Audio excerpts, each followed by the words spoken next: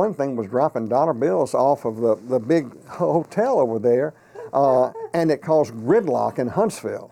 And the police department said, if you ever do that again, we're never going to let you do a remote or a promotion. But it was in the front page of the paper, WAAY radio causes gridlock in Huntsville. That's when he said, it doesn't matter what you say, just give me the promotion and spell my name right.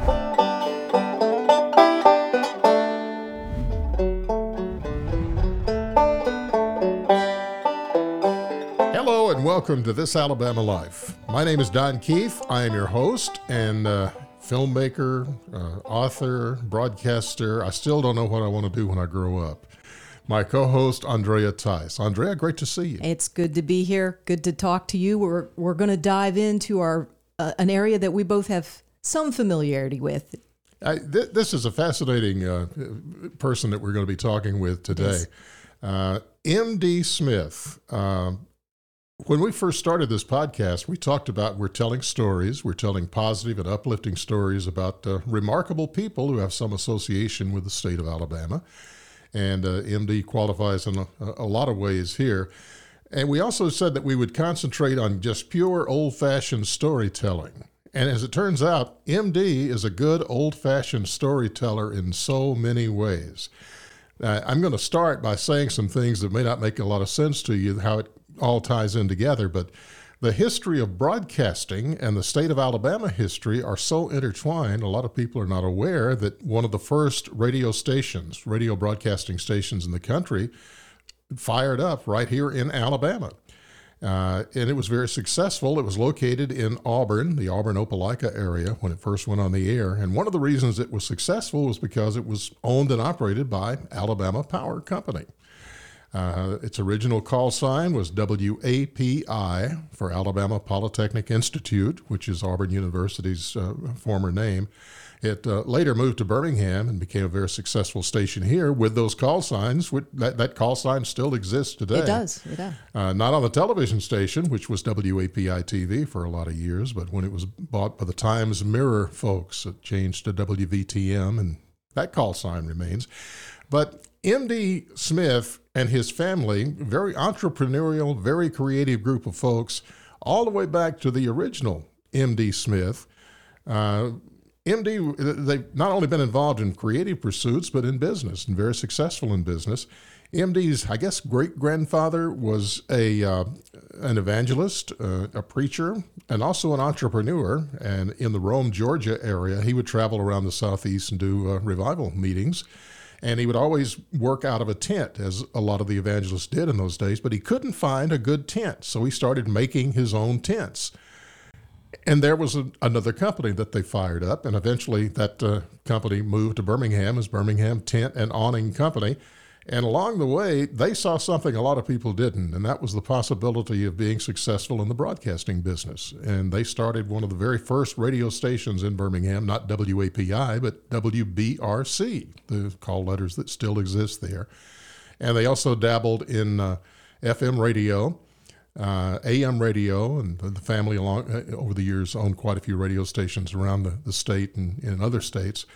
MD grew up in Birmingham. He went to Indian Springs School, graduated there, and he decided when he graduated to actually become an MD. He went to the University of Virginia in the pre-med program, but along the way, the lure of broadcasting caught his attention, and he moved back to Birmingham, and from there it's becomes a very interesting story, and he and his family have been so intertwined in the media in this area. We thought you would like to hear some of those stories.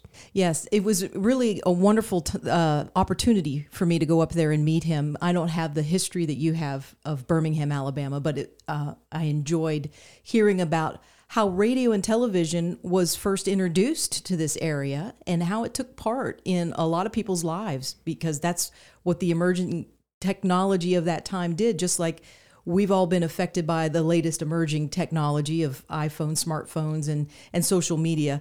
This is what was happening in Birmingham back in the early 1900s, 1920s, 1930s, and onward. And so it was really great to hear of someone who was basically in the forefront, and his family was in the forefront of bringing that to the people of Alabama and Birmingham. And how they basically changed with the times. They adapted. They became very flexible in technology. They learned a lot, but they also kept the creative side. Along the way, they continued to be storytellers, whether it was telling ghost stories around a campfire to a bunch of Boy Scouts, or putting together a news operation for television, or becoming a published writer. Yes. MD's done all those things. Just a wide range of efforts in this area. So yes, I was able to go up to Huntsville earlier this week and sit down and talk with MD, and in his office, he's still going to the office every day. He's an active person in his 80s, and it was very impressive. The one thing that he said to me before I came up, Dawn, that you'll appreciate, because he's clearly the consummate person still thinking about TV, video, is he told me, he said, I had a little surgery on my eyelid, and I don't know if you want that in the picture. Are you sure you want to do this now? And I said, well, look, we'll change the angle, and we'll accommodate as long as you're not uncomfortable and are able to talk with me. So he said, all right. So there you go. We set the camera up, and he was very conscious of that because he's been decades in television, and you won't be able to tell it all. So anyways, we're going to go into a video next of just MD kind of tracing his history with his family. The MD Smith Sr. Started a tent operation in Rome, Georgia, and it was very successful, building circus tents and tents for gospels, shows. And he had two sons, MD Smith Jr. and another son whose name I forget. He stayed in Rome as the business expanded, and then they expanded the operation in Birmingham, and that's how MD Smith Jr. came here. And then as my father came along as a young boy, he went into the business of tent making. So he was doing that. And then MD Smith decided that he wanted to try this little new broadcasting thing, and this J.C. Bell had a little station that was going to become BRC. That stood for Bell Radio Corporation. And so he bought a half interest in J.C. Bell's little 500-watt station running out of his back room of his house. And that's how he got into it. Now, it became quite successful, and they began making money off of it. Now, he's still in the tent business. He's just doing this part-time. But it just developed where it was something he was very seriously having to put time in because it was paying off. He died of blood poisoning, but way before penicillin, something in the arm, and my grandmother then took over. So my father ran the tent place, and she was radio, and they were in an office in downtown Birmingham. And you just almost couldn't help radio. It was blossoming just like any new business, like the internet did when it came on the scene. Right. And so, it grew, sponsors grew, there was the networks, and all the money that they brought with their sponsored shows. And then after World War II, where my father had converted the tent factory into army goods, making parachutes and bandoliers, when that was over, he just decided he didn't want to really keep in the tent business. And by then, my grandmother offered him to join her in the radio, so he did. Now, was it your grandmother who was the one who would broadcast from the living room or the back room of the house that I was reading? No, that was actually Mrs. Bell. Oh, okay. And she didn't die too many years ago. She lived to be nearly 100. Wow.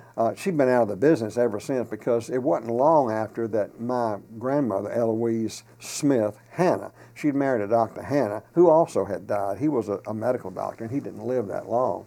But even when she was married to him, she was working at the radio station because she was the general manager of the downtown station. But my father joined it, and the broadcasting kind of got in his blood at that point. He put on the first FM station, WBRC FM, on the mountain. They built that from scratch, a 250-foot tower. It had so few listeners, it wasn't a very successful thing, even though you could hear it all the way to Florida, Tampa, Florida. One night he did take a radio receiver and show us how well it covered. It went off the air, and then they built the television station on the same tower, the same 250-foot tower. They just put a TV antenna instead, and in the building that was the FM, they put the first TV studio. And that's how I got started in 1948, I believe, was the year that the TV went on the air. And it's still up on that hill, right? It sure is. That's the location in the 40s where Yeah. it was located. Behind it is the original building. in front of the humongous facade, that was something that Storer Broadcasting built when they bought it from my grandmother in 1953. They put on that two-story mansion type front and all the offices in a much larger studio. But the original FM station made out of concrete blocks and cement is behind up there. That's the transmitter area now. Okay, all right. So your family, caught the radio bug. It really is a radio bug for people. You either love it or hate it or have no interest, but your father got into it and then continued on in radio, and at some point there was a branch off into television. Tell us about that. Well, you're talking about the Channel 6 branch off or our personal family branch? Well, your family branch off, Well, yeah. see, she sold the operation in 1953 to Storer Broadcasting. He stayed on as operations manager, but he always wanted it to be a family business, and now he's just an employee. So he started by building the first AM station that our personal family would own in Calera, Alabama, WBYE in Calera. It's still on the air today. The same little building is still there. I've driven by in the last couple of years. BYE, that's right. WBYE, your best buy by far is buy. He was patterning the stations, top 40, after the Bartell format and WYDE in Birmingham. That was the first with that format that just took over the world. The top 40 just took over everything in the late 50s. It just was the way to go. An AM station that played that, because that was the main station to listen to. FM was around, but hardly anybody had receivers to hear FM. You couldn't hear them in your car. You could, very few could hear it at home. So that's why it grew so fast. And then he bought a station in Tullahoma, Tennessee. That was the second one, and made it top 40. And it became #1 in Tullahoma. And then he realized that it was a long drive from Birmingham to Tullahoma, and then he driving through Huntsville. He said, I could just get a station there. And he found this dog of a station owned by the Huntsville Times playing classical music. And by dog, I mean it was on the bottom of the ratings. And it was also one that was pretty affordable to buy. And he bought it and turned it into #1. And then the family was off and running. And that was 1959 when it was bought. So all during my college years at the University of Alabama, I worked summers at the radio station here. And in the meantime, in '59, he bought one in Florida, WNUE, New Radio. So we had Way Radio here, New Radio in Florida, Buy Radio in Calera. So 3, I'm counting. Because he had sold Tullahoma in the meantime, got a good profit on selling that one. So that was the stations, and then I graduated in '63 with a major in radio and TV. And TV, there was only one station here, and so we were going to put another one on the air. And when the ownership here heard about it, particularly Jim Beasley of Sweet Sue Kitchens, he was the major stockholder. He said, "We're not going to compete with that WAAY radio. They're going to be something to compete with. So let's just sell the station to them," which they did. So we bought 31 rather than put on Channel 25, which later became the educational channel up here. From '63 on, I was up there as operations manager, and the station grew from a staff of 17 to the height in 1993 of 175. So you know what, Don, as we're hearing about all of this development of the family business, going into radio, going into television, and then at one point he says, he had 175 staff. They greatly expanded. And you think back about the course of time, that basically this business effort spanned from the early 1920s on up to 2000 when they sold the business, and that's pretty much 85-90% of that century that they were involved in this business. It's pretty impressive. Well, to me, of course, for obvious reasons, having spent a lot of years in broadcast radio myself, talking about the things that went on in the top 40 era, I don't think people nowadays realize that top 40 didn't always exist. Radio was still dramas and soap operas pretty much until a fella out in Oklahoma City named Todd Storrs noticed at the restaurant where he had lunch every day that people were playing the same songs over and over on the jukebox. And he said, you know what? I bet a radio station that just played the songs that people wanted to hear over and over and over again would do well. And he was right. And that was the birth of Top 40 Radio. A fellow named Gordon McClendon in Dallas had a very similar idea and was doing the same thing with some of his stations, but he took it a step farther and did the same thing with news, where they would do the same news stories over and over with a 30-minute news cycle, and we still see the elements of some of that today. Just a fun time to be in radio when you had to be creative to survive. Yes, you had to improvise and find a new niche in grabbing people's attention and keeping their ears on your radio station or eyes on your television station. But yeah, it's just amazing to hear about how all this family entered into the emerging technology and stuck with it and didn't let it overwhelm them, and they learned. And then, but not only did they make it grow on the technical side, but they also engaged in the whole, like you said, the creative and finding out new ways to engage the audience and meet a need. What did they want to hear?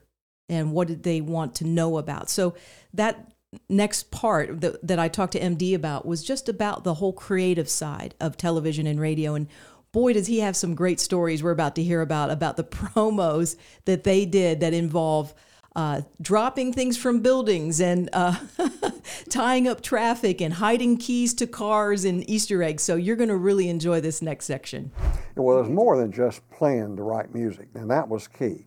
My mother and I helped sometimes do the record list based on Billboard and based on what WYDE in Birmingham was playing. So she used their record list they printed and put out in all the record stores, and would come up with simply the top music, the hottest music of the day. And in the 50s and early 60s, a lot of it was Perry Como and Doris Day. It was a mix. It was rock and roll. It was Jerry Lee Lewis, but it was also Doris Day.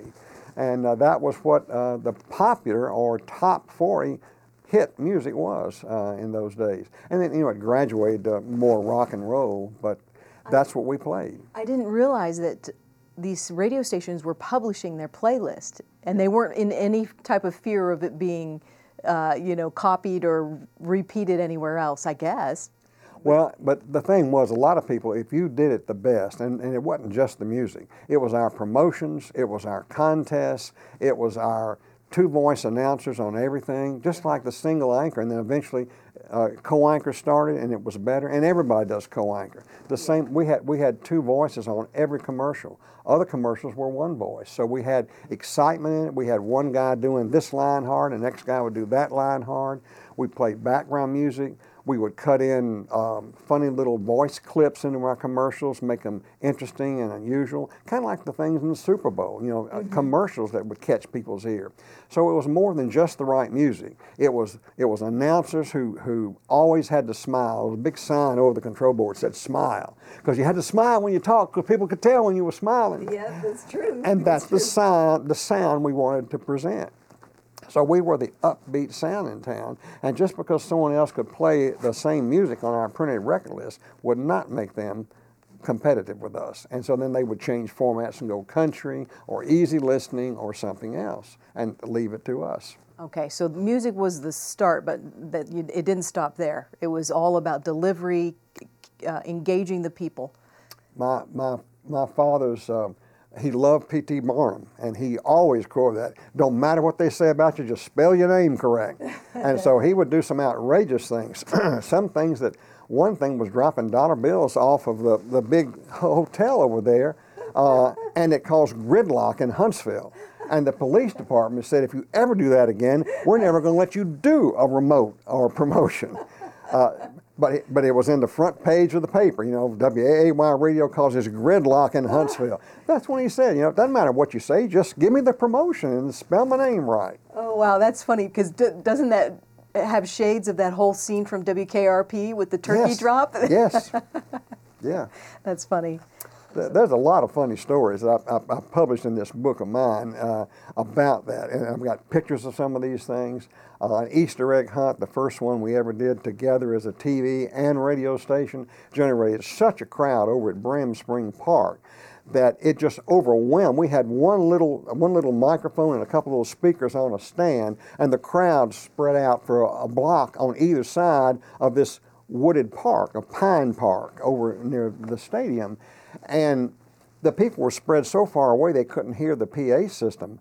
And we were telling them that we're not going to start till 2 o'clock, take it easy. Well, someone way on down the end yelled go. Oh no! And without us doing, there was little kids in the front, and these people were crazy because there was some valuable prizes in these plastic eggs. Yes. So one worth a car. Oh wow! And next thing we know, these people are rushing, and here's these little children in Easter egg dresses with their little Easter egg basket. We almost had some real serious problems there.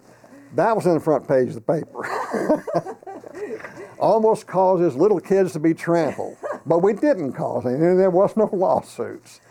So those are things you learn, but that's the kind of promotions that get you talk. And we brought in Santa by helicopter at Parkway City, and just as he was landing, the wind changed direction and blew the chopper almost over the crowd, and they had to go up just in time. To save Santa? Yeah, Santa did eventually land at a distant place on the parking lot because, you learn things the hard way sometimes about crowd control. Yes, wow. Talk about learning how to capture a crowd, like you said, like P.T. Barnum. So this is where your dad entered into the mix, and then you came along. Yeah, I learned everything. I mean, I liked it just like he did. I spent my summers with Dan Akins. At the time was our local production manager. Now, see, a home office in Birmingham, where they originally were, he finally moved to Huntsville. I would go down there and spend summers, because I was at the university, with Dan Akins cutting promotional announcements for our Huntsville and Florida and Tullahoma radio station. He sold WBYE around 1959, I think. Could have got a really good offer for it from the local people there in the city. So it's not involved. It's just that I learned a lot about this, and Dan and I tried to outdo each other on the creativity of commercials. And when I hired commercial producers at the television station, it was very important that the interview, and I could see this sense of creativity and bouncing off the wall. If I didn't see that spark, they weren't for us. And many times we'd produce commercials that the advertiser would just laugh and laugh about and say, but don't run that on the air. And we'd have to do something different. Occasionally we'd do a production that was so good, we would run it one time at midnight just so we could enter it in the advertising awards, that would come up yearly, and it usually won. Because if it ran on the air even once, then it qualified to be entered. But the advertiser didn't want us to run it because he thought it was too stupid and might put his product in a bad light. But it was a great commercial. Are there any commercials that stand out in your mind that were just you enjoyed, they were so funny, or they captured people's minds, or even the production process was? Well, both radio and TV, we did the treasure key hunt for a number of years. Okay. And that's where a key to a new car is hidden somewhere in the city. And you give clues out to it. And you give one or two clues today, and then maybe one or two clues tomorrow. But if you want to get all the clues, you go by the sponsor who has each clue put up as they are given. So most people will go visit the sponsor. So we produce a lot of store traffic for that prize, and a good promotion on the air. And coming up with the clues, only one or two people, either me or my mother or my father, had to know where that was, because we couldn't even tell the staff where that key was, because a word would leak out, Sure. But hiding the key and then writing the clues was one of the funnier things. They were trying to make it funny. At the same time, it had to be a little helpful. And we always said it's not hidden on private property anywhere. It's public land, because we didn't want people.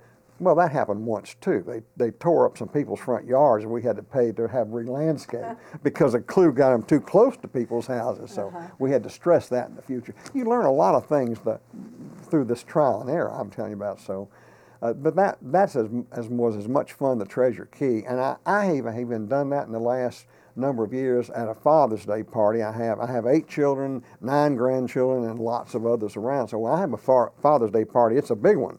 Right. So I hide a key that goes to a lock, and the inside is the prize that they're going to win. And then I give clues out as the party is going on that I've written, and I'm the only one who knows where it is. My wife doesn't know where it is. No one can help anybody until finally we get close enough and one of the boys finds it in the edge of the sidewalk in the grass somewhere, and then and locate it. So it gets in your blood. It doesn't get out. Obviously fun days, and obviously MD and the group enjoyed it, but they were wildly successful as they were doing these sorts of things. As I hear him talk about the contests and the goofy things that happened, we used to have an Easter egg hunt here at WVOK every year.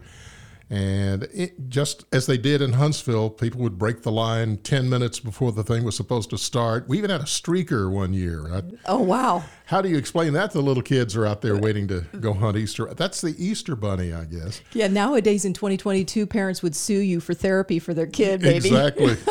Seeing that. In these litigious times, I guess they would.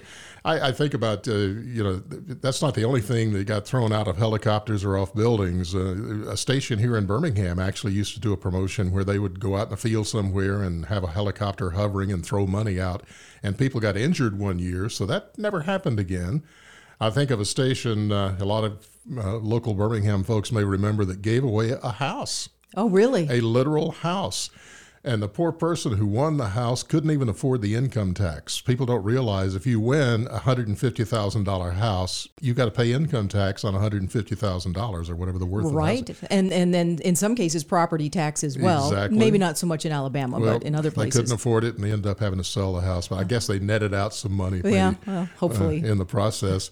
And I think of a station in San Diego that did what was called the last contest. And they would never run the same promotional announcement more than once. And they were giving away an island in the Pacific. They were giving away a castle in Europe. They were giving away $1 million a year for life.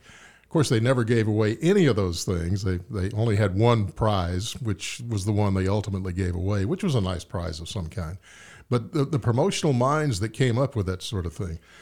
This was also a time when there was a lot of technical innovation going on in the media, and you had to keep up. If you were a radio station that switched from AM to FM stereo, they tried some other things over the years that didn't work, quad sound and AM stereo, that sort of thing.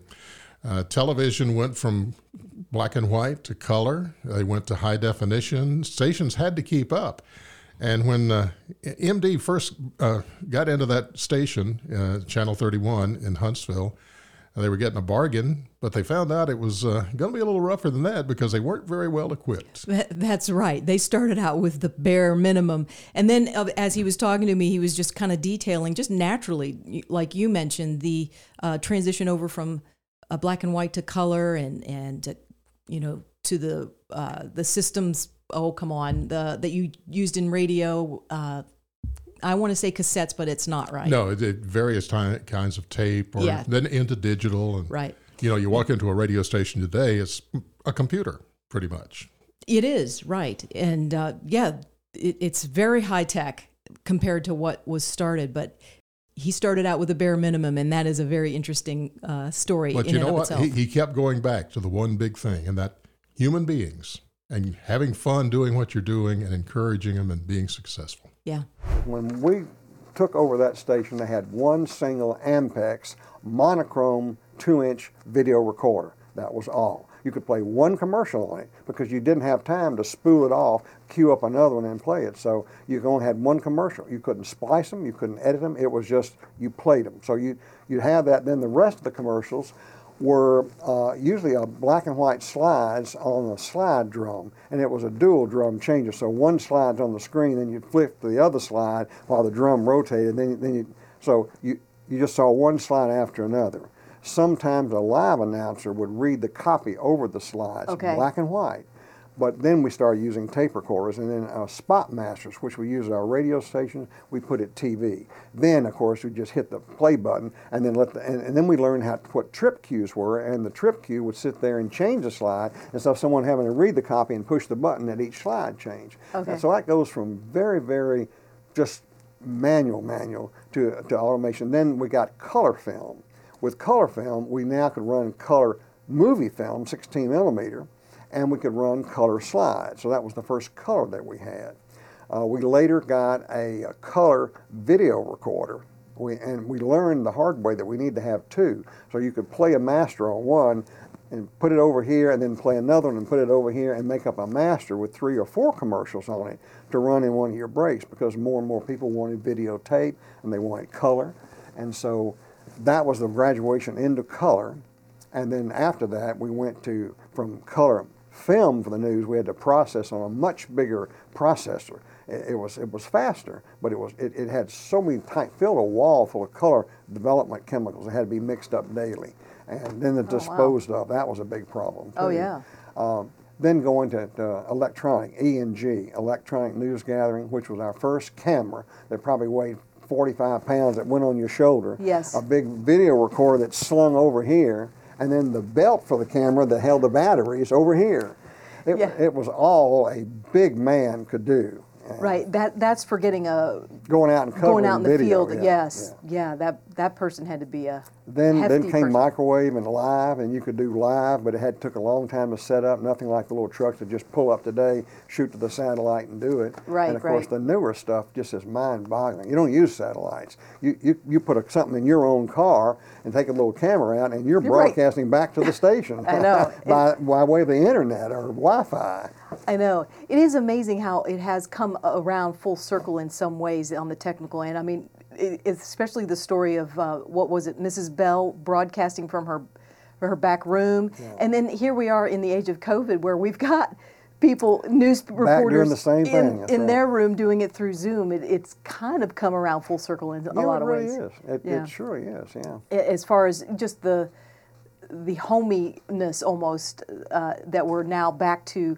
We're outside of the big high-tech studios. Now we're doing it from our homes, like from the beginning. But anyways, there's a lot that has changed in the technical sense in radio and television that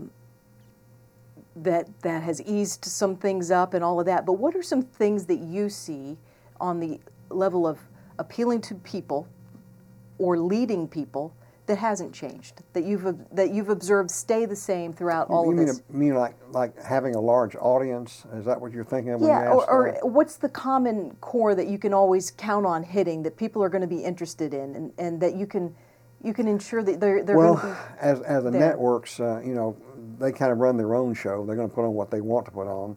I don't think as highly of situation comedies as I did a long time ago. I think Laverne and Shirley were a little better written, even though there was a little slapstick to it too.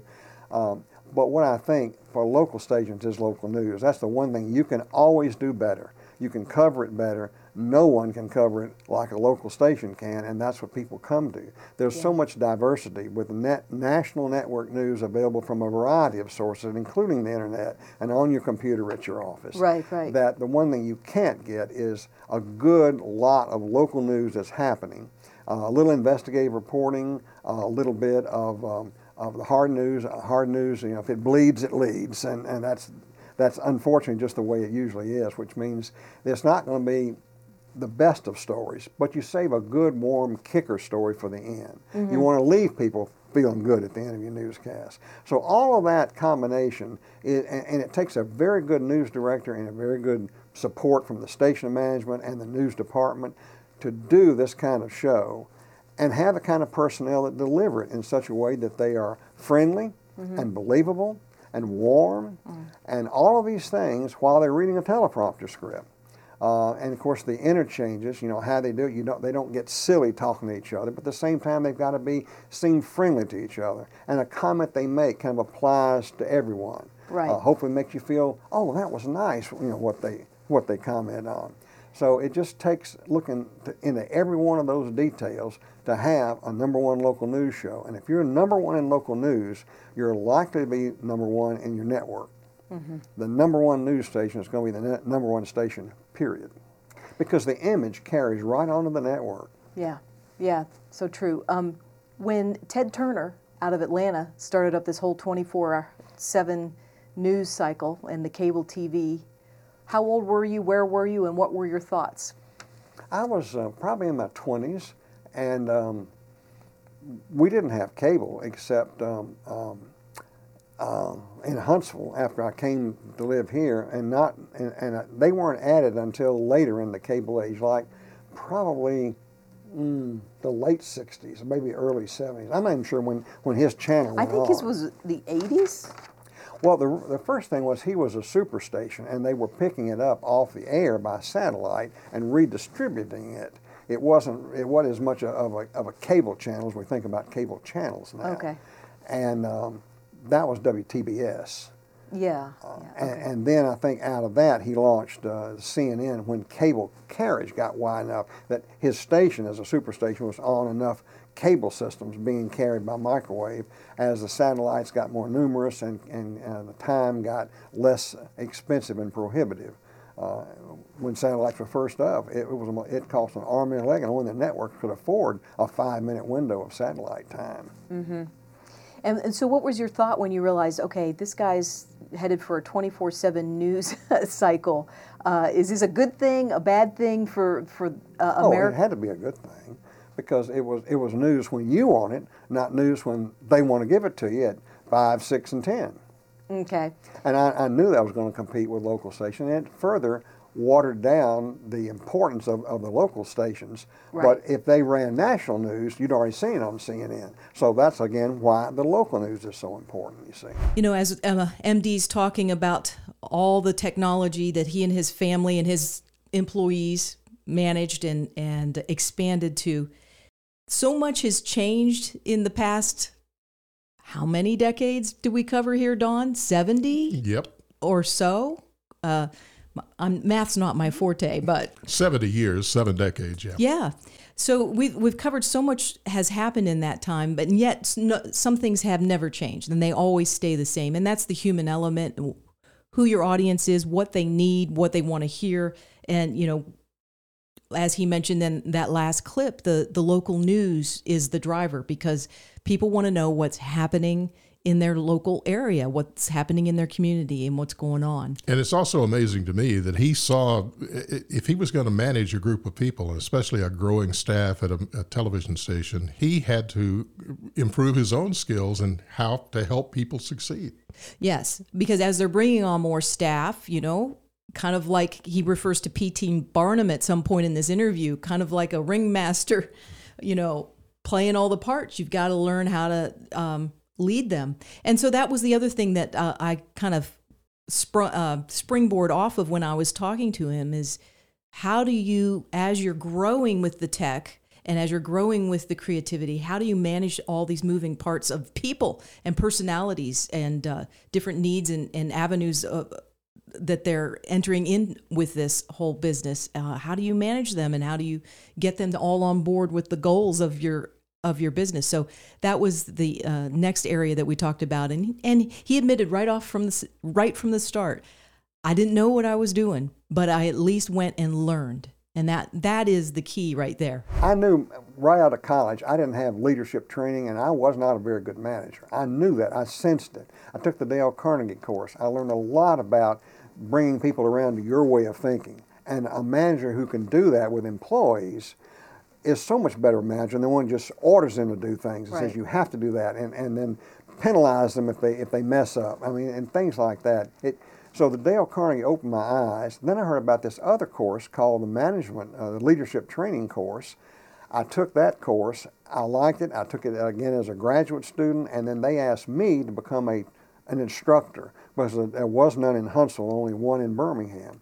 So I became an instructor, and for the next 18 years, I taught middle managers all across North Alabama and a lot of the Birmingham area how to be better managers. And it would take me a long time to tell you all the ways you do it, but still, every time I would conduct the course, it was 7 weeks, one night a week for 7 weeks, I would practice on my managers at the TV station. I had 7, a chief engineer, a sales manager, a production manager, a news director, so I had 7, traffic manager, and they would be in there and I would practice on them, using the same. Would they know that what you're doing? They say, well, MD is teaching the management seminar. I say, that's right, but I want you to do this with your people now. And so I was instructing them on how to be better managers, and they did become better managers, and the staff that worked under them became more motivated. They enjoyed their work more. They understood that we want to help them succeed. We want to do everything we can to make them successful. Because if you make the people that work for you successful, you're successful. Right. How better to define you're being a successful manager? And that attitude is what motivates people, makes them part of a team feeling, and when you can get people motivated and all pulling together, you almost can't lose. Yeah, that's great advice. It's all about getting them to have buy-in into the goals and the purpose of what and you're we gave doing. rewards, we gave bonus, we gave employee of the month, we did all the kind of things that recognize good work when it's being done. Criticize in private and compliment in public. So we'd have monthly meetings and compliment good work people did and the goals they achieved and things they'd met.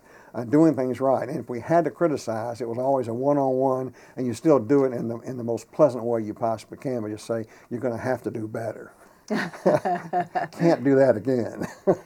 Yeah, so you mentioned that with your television station, there was as many as 17 or more. There was 17 when we bought the place in '63, and we had a high of 175 working for us in '93.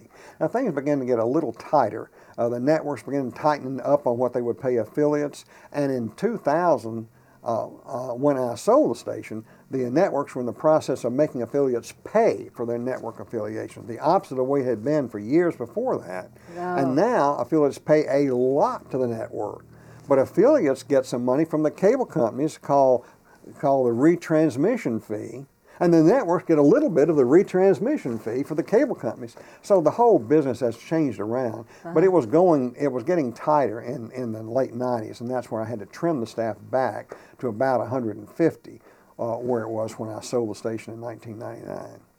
Because we'd branched off into wedding photography. We'd branched off into all sort of places. But we just want to try new ways of finding areas for profit. And not all of them were profitable, but they were worth trying.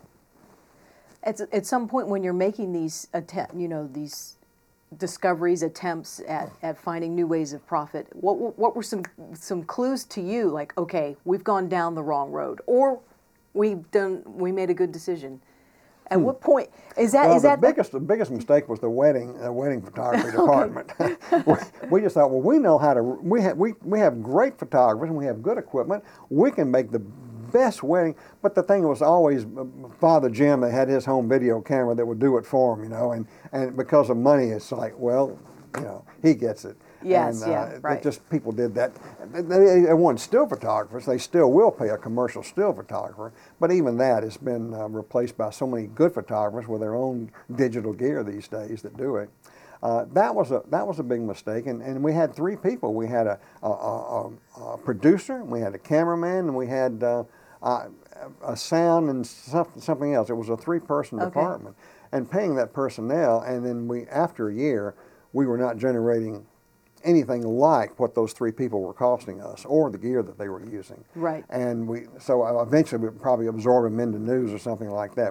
Andre, I think that the key here is he was always willing to change. He was willing to go out and do whatever it took to learn to do. As things changed, he changed with the times, and that speaks volumes about the kind of fellow.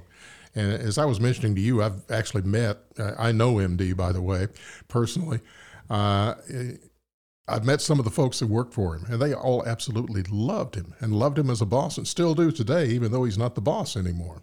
Yeah, it's very clear that he understood from the beginning, you cannot be dictatorial. You cannot be telling people what to do. You have to get them on board on your boat, so to speak. You have to get them on with you and rowing in the right direction, and they're all being part. So he seems like a wonderful boss to work for. And as you might figure, if you've watched carefully and listened, you think, okay, he retired, he slowed down, he doesn't do anything anymore. Not the case. No, I was blown away, Don. During this interview, at some points he slipped out some of the things he was doing, and then it just kept, domino effect. He was just revealing over and over again more stuff. And I was like, how could someone your age be involved in so much? I mean, you're just going to be amazed at all that he reveals in this next part. But clearly, retirement does not mean slow down or stop learning or stop loving life. He's still full bore within that area. So, Mr. Smith, you've been in radio, television, and internet. You've even dabbled into weddings for a little bit. Is there anything else I'm missing? Well, I mean, we couldn't cover all the hobbies I've had, because I've raised 7 sons. And 7? Every kind of boy hobby you can think of, the radio-controlled planes, boats, cars, hiking, camping. it just goes on and on. I'm trying to think of the thing. Ceramics. I've got a kiln at my house and still have clay that I can make. The grandkids coming along love ceramics. I've been in more things in my life and enjoyed them all. Ham radio, I'm still in. I've been in and out of that since I got my license in 1961. Don Keith got his shortly after that, and we know Don. And lately I have gone back to college. I'm doing a graduate degree in popular fiction writing. Okay. And I write novels these days. Now this is nonfiction. This is all nonfiction. And I write nonfiction for the Huntsville. It's called Old Huntsville Magazine here in town. And Okay. you write nonfiction about the old days. A lot of the stories I've told you have ended up as articles in Old Huntsville, particularly some of those radio stories. People like that, and that's what she prints. But fiction and writing novels is my most recent thing, and I write at least 2 short stories a week, and I've written 2 novels I've self-published. I've written a third that I'm working on. It's my thesis novel that I'll graduate in June with an MFA in popular fiction writing. And that novel I'll be looking for a commercial publisher and book agent to publish before I might self-publish it. But it's more fun in telling stories than even telling the truth sometimes. Well, you certainly are not stopping. You're not slowing down at all. I mean, No. you're currently and writing I don't a book. have to be out, hiking to write novels. I can write them on a computer anywhere. Right. Used to be a typewriter. Yeah. I came up on a typewriter, but So what is this this latest novel that you're working on? What's the theme as far I write romance, romantic suspense, and this one is the heroine is a flight instructor, and she's involved with a detective for the Huntsville Police Department. Oh, it's placed And in Huntsville. She flies out of this little airport north of town that I don't name. It has a different name than the real airport. And there's a drug operation involved using some of the private planes, because private airports aren't controlled like the big ones with the towers and everything. That's and you true. can fly in and out kind of unregulated and unannounced, and that's perfect for drugs, and probably really is used to some degree these days. So that's how it's set, and the suspense part is the drug interaction and him trying to catch him and them trying to kill him because he's getting too close, and then her with her flight instruction and mishaps and people that don't like you because they thought their son you were training almost had a wreck in the airplane, and he just ground looped a little bit. It wasn't a big thing. That's what I write about, and my wife and I, we've been married 61 years, and we've watched so many Hallmark movies and read so many Nora Roberts, Danielle Steele, Mary Higgins Clark mysteries and romances that we both love them. And so that's why I choose to write that. Well, I can write a heck of a science fiction or a murder mystery or an Old West. I write Old Western short stories. So with this one, with it based in the era of aviation field, what are you? I was a private pilot for 30 years. I flew a twin-engine Aztec with my father. The TV station bought it. There's a picture of one that you can see right up there with it. Well, it's behind some of the other pictures up there. But I got him into flying in 1965. He bought a single-engine Cessna, and then I started renting a twin-engine Aztec because it was.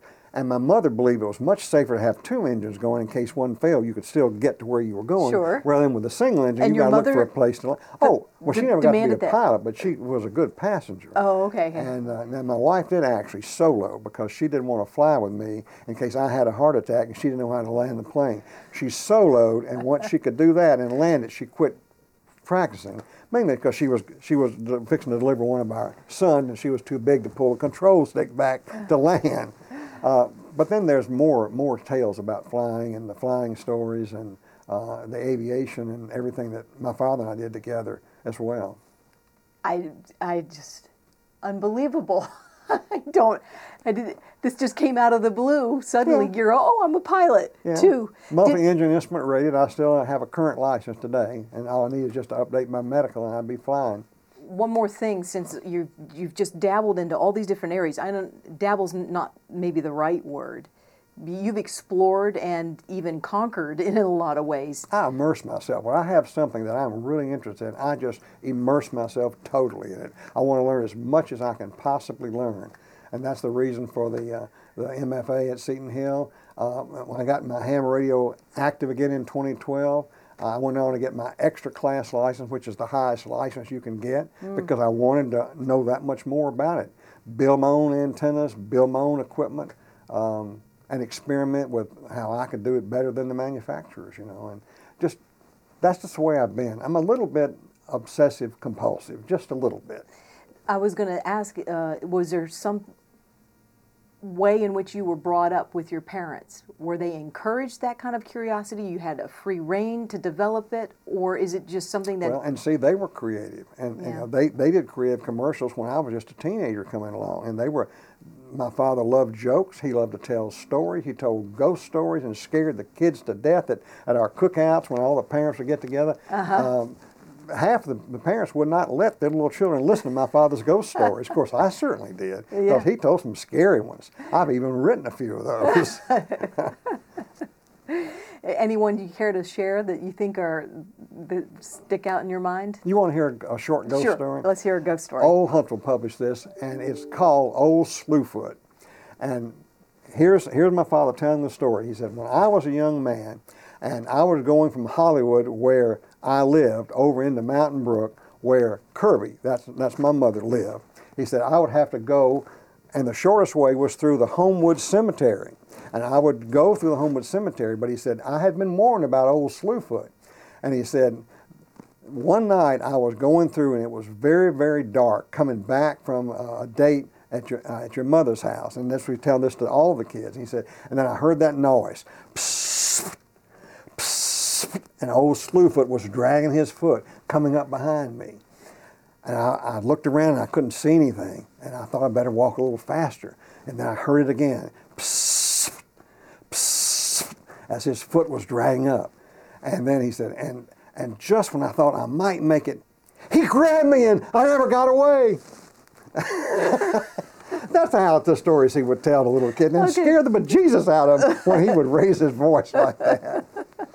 Old Slewfoot. All right, that's great. And we could picture this shadowy creature dragging a foot behind him, like the Hunchback of Notre Dame or something like that. Yeah. And in the dark of night, and mysterious and shadowy, and maybe teeth that could shred you like Alien, Yeah. So. Yeah, he had an imagination. That's where I get my imagination from. So it just kind of carried over, and then you've expanded on it in a great way. Well, and it's good for broadcasting. When you have fun doing things, people understand you're enjoying it. When your anchors are having fun and they enjoy what they're doing, when the commercials you make or have some fun to them, and one of our sponsors. And that was, I'm trying to think of the mattress company on University Drive, but he used to do the most outrageous commercials, jumping up and down on his mattresses and just doing outrageous things in costumes and things. And people would say, don't you think that kind of hurts your business? And he'd say, if it smells, it sells. That was his motto. Similar to H.T. Barnum, about just spell my name right. I'm not going to name any names. I probably could, but I think I'm just going to let that lie. Yeah. But he prided himself on the most outrageous commercials. And there's still a few that you'll see today in markets that are pretty outrageous, but, they're worried more about you knowing their name and knowing their location whenever you think about buying furniture real cheap and then there's others that have sell very expensive furniture and have a very prestigious name. It's just the different ways you market and sell your merchandise. Right. Yeah. So you'll live in. Some people will live in other people's brains for the rest of their lives just because of the ads. You probably have a few that you will never forget too. whether you like them or not.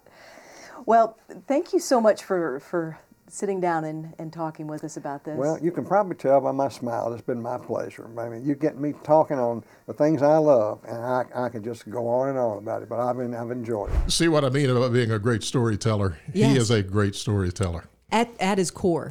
That's all. That is definitely what he does at his core. And certainly one of the keys to his success for a long period of time. He's obviously proud of his family and everything that they've been able to do and accomplish, and a very important cog in media history in the state of Alabama. M.D. Smith. You know, I asked him while we were talking if he was M.D. Smith the fourth or the third, and he clarified he's the fourth. And there's an M.D. Smith 5 and an M.D. Smith 6. So I don't know that we're going to lose any MDs in the future. We've got, who knows what lies ahead with them. Well, these are exactly the kind of stories and storytellers we want to introduce you to on This Alabama Life. The best way to get word out about it, if you enjoy what we're doing, first of all, go to any place where you get your podcasts and take a look at the ones we have in the can already that we're very proud of, some very interesting and fascinating and inspiring people. And leave a like, subscribe if you would like to. You can find This Alabama Life on the 1819 News webpage, which is 1819news.com. It's also available on iTunes via Apple, Spotify, YouTube. You can subscribe to the YouTube channel there and see all the ones that get posted and be notified when they go up, each new one. Just about any place you get your podcast, we're there. We're trying to stay with the emerging technology, just like M.D. Smith did. So. And for us old folks, sometimes it's kind of hard, but we'll do our best. Thanks for being with us this time. I hope you enjoyed meeting M.D., and I know you'll enjoy meeting the next person coming up on This Alabama Life.